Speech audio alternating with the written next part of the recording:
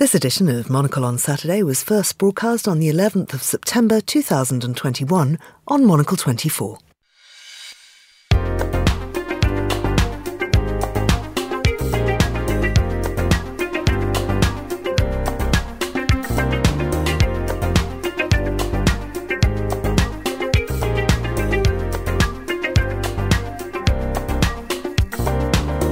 Hello, I'm Georgina Godwin, broadcasting to you live from Midori House in London. This is Monocle on Saturday.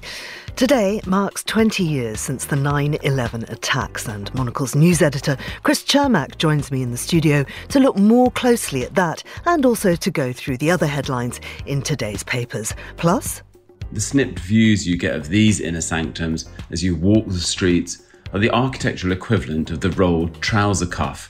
A bit of ankle on display. We'll hear from our editor-in-chief, Andrew Tuck. So, that's what's ahead on Monocle on Saturday on Monocle 24. Do stay with us. First, though, here's the news. Lebanese leaders agreed a new government led by Sunni Muslim tycoon Najib Mikati on Friday after a year of squabbling over cabinet seats that's exacerbated a devastating economic collapse, opening the way to a resumption of talks with the IMF. Canada's Prime Minister, Justin Trudeau, facing possible defeat in a snap September the 20th election, has defended his decision to call the election early and said his main rival would undermine the fight against COVID-19. And the Kremlin's crackdown on websites linked to jailed opposition politician Alexei Navalny and on technology used to evade online bans are causing major internet outages for the Russian public. And that's your Monocle 24 news.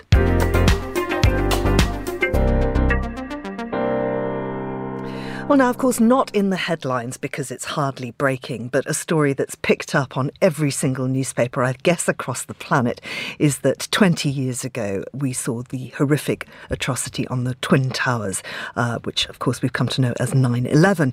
And to have a look at all of this with me is our news editor, Chris Cermak. Good morning to you, Chris. Good morning, Georgina. Good to be here. This is the first time we've done this show live together, isn't it? This is the first time we've done the show live together. I think I appeared once ages ago when I first almost started at Monocle, almost a year and a half ago, briefly. But this is the first time we're doing a proper show in studio. So well, nice to be here. Yeah, welcome to our early morning Saturday club. Exactly. Yes, I'm very excited. I have had a first coffee just to get myself and a cycle right in, just to kind of wake myself up and be ready. So I'm feeling chipper enough, I should say. Excellent. Chris, today, of course, the world looks back at 9/11. In the foreign desk a little bit later, Andrew Muller will be looking at the legacy of that. And indeed, most of the newspapers pick up on that too, particularly in light of the withdrawal from Afghanistan and the absolute chaos that's caused in that country. Tell me what you're being particularly struck by in the coverage of the anniversary. You know, it's interesting. I mean, there's so much coverage, of course, also in the run-up to today and through the day today. What strikes me really, I think, is the difference within newspapers and what they say about not only the newspaper, but the stance, if you will, the thoughts that different countries have when they reflect back on this. You know, I started with the New York Post, which of course has very much just that sort of New York story. It has, its front page is the heroes of 9/11 and long after, and it's telling you about both the people in New York, the firefighters, the emergency responders who sort of helped protect us on that day, and then also goes into the military and the soldiers and sort of what happened in the day after. So it's a personal, sort of very patriotic American take, if you will, from the side of New York. And then at the same time, for example, you go to Washington, D.C., the Washington Post has a very political story, but very interesting story that really charts Joe Biden's course over the last 20 years, essentially. It says on the anniversary of Joe Biden, or on anniversary, Joe Biden finds closing the book on 9/11 fraught with perils and uncertainty. And it talks about how he was head of the Senate Foreign Relations Committee at the time of the attacks. He played a key role at that moment in actually being an advocate for war, for supporting the war in Afghanistan, for that matter, even Iraq at the beginning. And then slowly, his skepticism sort of started to ring truer as he then became vice president, of course, under Barack Obama. He was actually quite skeptical of the attack on Osama bin Laden, for example. And then now kind of coming full course 20 years later to be the one who, of course, took us out of Afghanistan. So he's had quite an interesting change of heart, if you will, that really also, and the Washington Post talks about this, charts the same almost change of heart that the country has had, arguably, as well, in how that it's looked at the war on terror and 9/11 in its aftermath. And then maybe to go to other countries, I found it quite interesting to look at, for example, Le Monde in France. It has a story that really talks about 9/11 and the era of surveillance that it ushered in democracies around the world, and focuses on the revelations of Edward Snowden and the NSA scandal and aspects of that, and how technology, of course, with the advent of the internet as well, kind of dovetailed with this new environment that we've then come to know. So many of us would remember, the difference before, pre-9/11, both in surveillance, but also, I've spoken to people, of course, this week about the difference in, say, airports and how you travel. All these things that have changed so dramatically over the last 20 years. And then finally, I can say I also looked at, there was an interesting story in the Japan Times, for example, which had a completely different take. It was written by a Japanese diplomat who focused on how 9/11 perhaps distracted the U.S. from China and the threat or the rivalry that China posed at the time. And it talked about how, China was perhaps in part because of the war on terror and the focus on the Middle East, there wasn't really a desire to challenge China during its rise, and it was seen instead as a country that had to be worked with, was welcomed into the World Trade Organization. All of this, you could also, of course, argue made sense at the time. We didn't necessarily know what China would become, what kind of rival it would become. But it was interesting to see that sort of dynamic playing out in the Japanese papers, to say, well, if it hadn't been for 9/11, perhaps we might have recognized a threat from China in a different way earlier on. How interesting. Chris, do you have a strong personal memories of the time? I have very strong personal memories. Yes, I mean I did a little snippet about this for Tall Stories for the Urbanist podcast as well, because my mother is from New York, is from Brooklyn, born in Brooklyn, grew up on Long Island, so I have a personal connection. I was in New York about 2 weeks before the attacks, and I just remember all of us remarking on sort of sitting by the South Street Seaport and just seeing the Twin Towers and how ever-present they were, throughout the city. And then on the day, it also has been very formative, actually, for my career, because on the day of the attacks, I was actually in my first ever newspaper internship at the Frankfurter Allgemeine Zeitung in Brussels, and I was at a hearing at the European Parliament with Richard Branson, of all things. But I remember very well the fact that they spoke there about this worry. They continued the hearing at the moment that the attacks happened. They announced it in the hearing room that the Twin Towers had fallen, but they continued the hearing saying they did not believe that an attack on one country meant there would be an attack on another institution. I, of course, still left the hearing room, and I just remember being struck. I've heard other people talk about this, of course, too, but it was in the days before really cell phones and internet. So I just remember hearing somebody in the corridors say that they were hijacking planes and crashing them into buildings, and I didn't, you just didn't really know what to make of that until I got back to the office of the Frankfurter Allgemeine. And saw the images on television, and then was there in Brussels for sort of the European response, the European Council, the meetings that took place, the European leaders. This was, of course, the first time also that NATO invoked Article 5 of its charter. So it was an interesting, of course, time to be there. And then throughout also my career, then I went to Washington, D.C. I worked for DPA, the Newswire. And I was thrown in. One of my first things that I covered was the trial of Zacarias Moussaoui, who was sort of known as the 20th hijacker. He was one who did not board, but he was the only person really tried for 9/11. And that sort of trial was very moving with witnesses talking about the day, images of the day. Rudy Giuliani, the mayor at the time, gave testimony there as well. And then I've been back many times to New York, did a piece on the 10th anniversary, so 10 years ago on 9/11, where it was really interesting to see.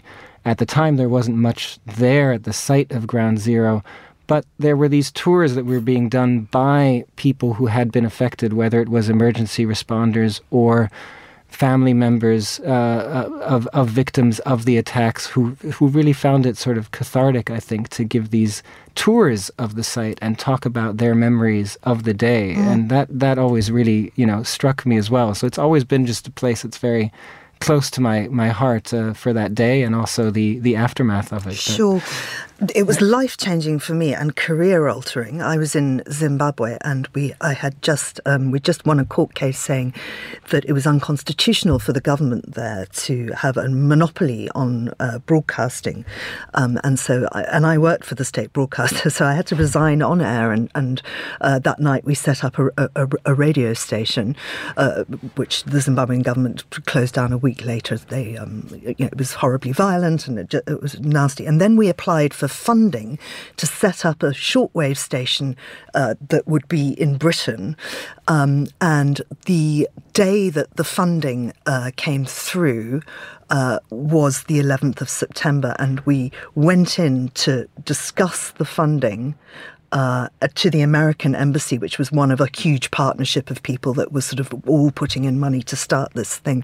And everybody was transfixed on the television screen.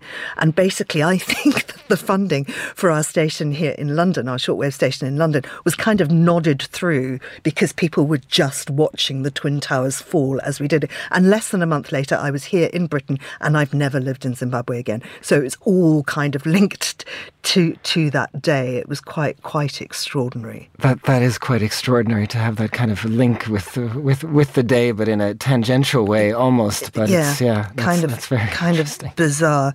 Now, of course, much of the focus of the anniversary does tend to be in New York, but you've made this piece about the Pentagon. Tell us more.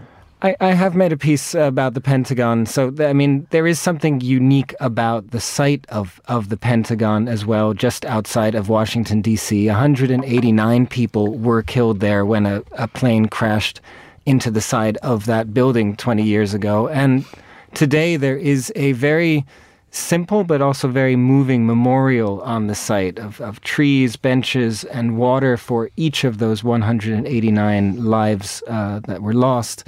And that memorial is in large part thanks to Jim Lachak. He's executive director of the Pentagon's Memorial Fund. And Lachak lost his brother, David, in the attacks.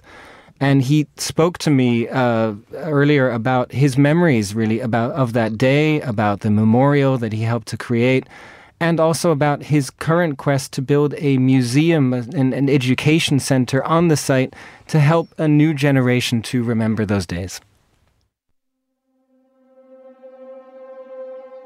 Dave had just moved back to the area from Arizona. He's a civilian working for the Department of the Army, so he's part of the civil service force of government workers. So they had moved back here only, I think, I want to say 9-10 months before, so it was like the previous summer.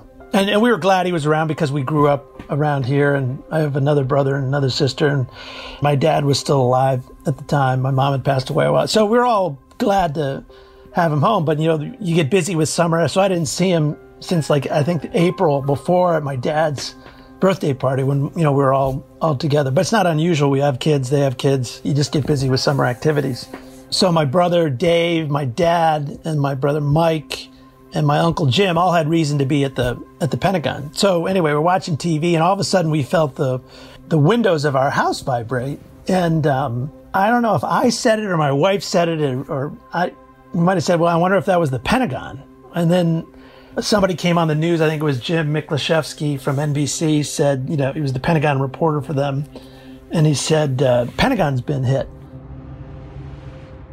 Later, we found out that, I think through my brother, Mike, and my dad, that the plane came through where Dave's office was. So we thought he was in the, and he might have just moved back to that office, because what's fortunate for the Pentagon attack, or I don't know if they call it the Pentagon miracle or whatever, is that where the plane hit, it was near a section where offices had just been evacuated because they're going to renovate, and people were still moving in because they had just finished the renovation.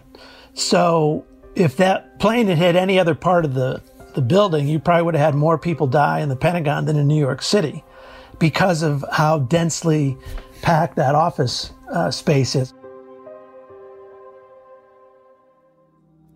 I can remember the day they started talking about, they kept talking about it being a recovery mission the first day or two, but after about maybe the third day, he made the general that John Van Alstyne, who was leading the briefings every day, and it was just for family members, no press. But he said, it's not a rescue mission anymore, it's a recovery mission. And that was his way of saying, and I don't know if everybody grasped it right away, but you realize that, yeah, no one's, if our loved ones haven't come out by now, they're not coming out. I think military families are probably more used to events like that,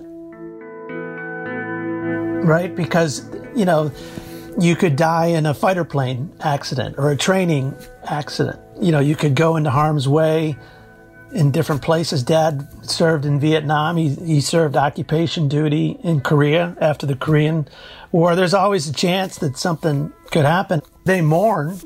Military funerals are some of the best. They're very, I'm tearing up just thinking about it now, but they provide a lot of healing for the family. So they kind of do things that way, or they understand how to embrace. One example is they have something called a casualty assistance officer. So anytime a military person dies in a training accident or an event like this or in a war, they're assigned someone to the spouse to help them get through everything. It's an example of the military knows how to embrace tragedy and the surviving families in a way to provide support and help them through it.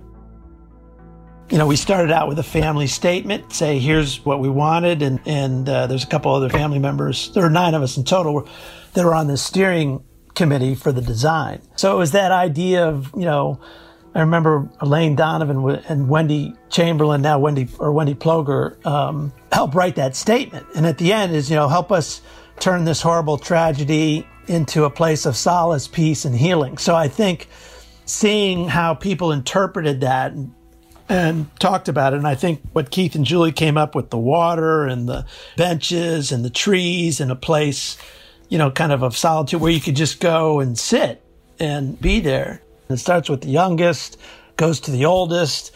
There's a directionality to each bench. So it's an individual memorial. It's a collective memorial. And it kind of reminds you of what happened that day, because the age lines are oriented to the flight path of the plane, into the building. There's a whole generation that's growing up that has no memory of 9/11 like we had of 9/11. They don't remember all the things that happened after it. They don't remember how we all felt, the sense of unity. So I think that's an important story to be told.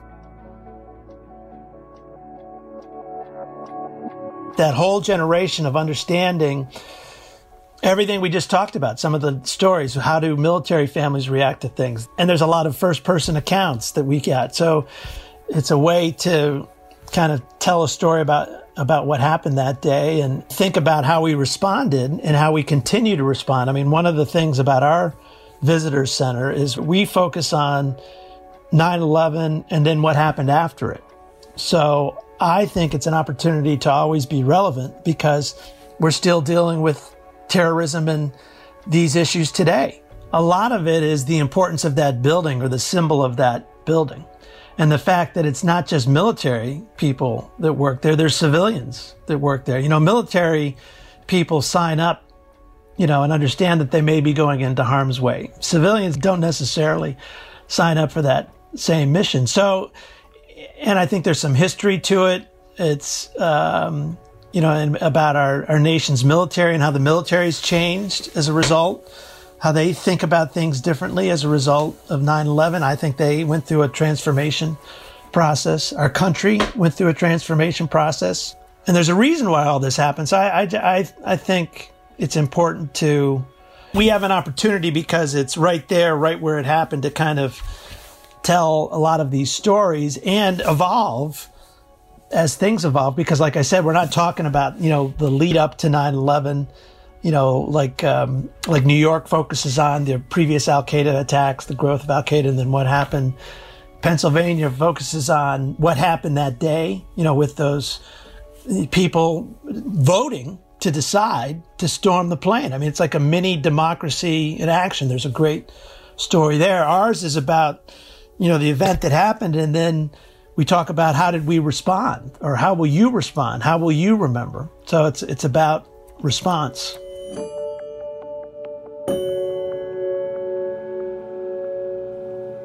That was Jim Lejczak, Executive Director of the Pentagon Memorial Fund. Very moving piece there, Chris, that you made with him. Yes, it was very moving to speak with him and sort of walk him through a little bit his memories of that day, but also the sort of positive story about what came out of that. He also talked about, actually, to me, about how he just felt like he was the person, given his background, to set up this memorial and work through the funding. And so in that sense, it's really changed his life and his focus over the years. And now also for this education center that he hopes will be built by about 2025 to really tell the story of the Pentagon, and as he said at the end there, the response, if you will, the sort of what happened afterwards. And that's something that very much, the Pentagon, of course, tells. Of course. Now, one of the things that comes out of 9/11, of course, is the radicalization, if you like, of Islam, and the way that the terrorists used this kind of mask of religion to talk about what it was that they were doing. And of course, we know that Islam is not inherently a violent religion. These are people just using it for their own purposes. And somebody who's very, very good on that is Sarfraz Manzoor. Now, he's just written a fantastic book called They, and it's subtitled What White British and Muslim People Get Wrong About Each Other. And he kind of goes through all of that, looking at terrorism, for instance, how extremists use really subverting quotes from the Quran to justify what they do. And really, he goes into many, many aspects of what the two religions, or indeed non-religions, get wrong and right about each other. And there's an interview you can hear on Meet the Writers in our archives with Sarfraz. And indeed, if you're in London today, he'll be speaking to me at the Chiswick Book Festival this afternoon, I think just after 1 o'clock. And that taking place actually almost to the hour when the attacks actually happened. Now, the one great upside of that is, of course, we're back in person. This is an in-person event in front of an audience, and I think we're all very relieved to be in that position finally. Not least our editor-in-chief, Andrew Tuck, who's not just been out and about, but has actually been further afield. Milan couldn't have looked more beguiling this week, or, come to mention it, its residents either. The sun shone on a city that over the years has become expert at hosting people, especially when there's a fashion week or the famous furniture fair Salone del Mobile in action. But Milan's hosting skills have been underused of late. Its party outfits have spent far too much time hanging in the wardrobe. However, after delays, formats rethought, and some angst along the COVID way, this week the city welcomed back the crowds for Salone. Usually held in April, the shift came with an extra dividend, a full-on blast of glorious late summer that made everywhere look head-turningly handsome. Milan is one of those cities that rewards you with intriguing glimpses. Raise your eyes and you see hints of vast private gardens atop grand apartment buildings, hidden realms. And then there are Milan's courtyards. The snipped views you get of these inner sanctums as you walk the streets are the architectural equivalent of the rolled trouser cuff, a bit of ankle on display.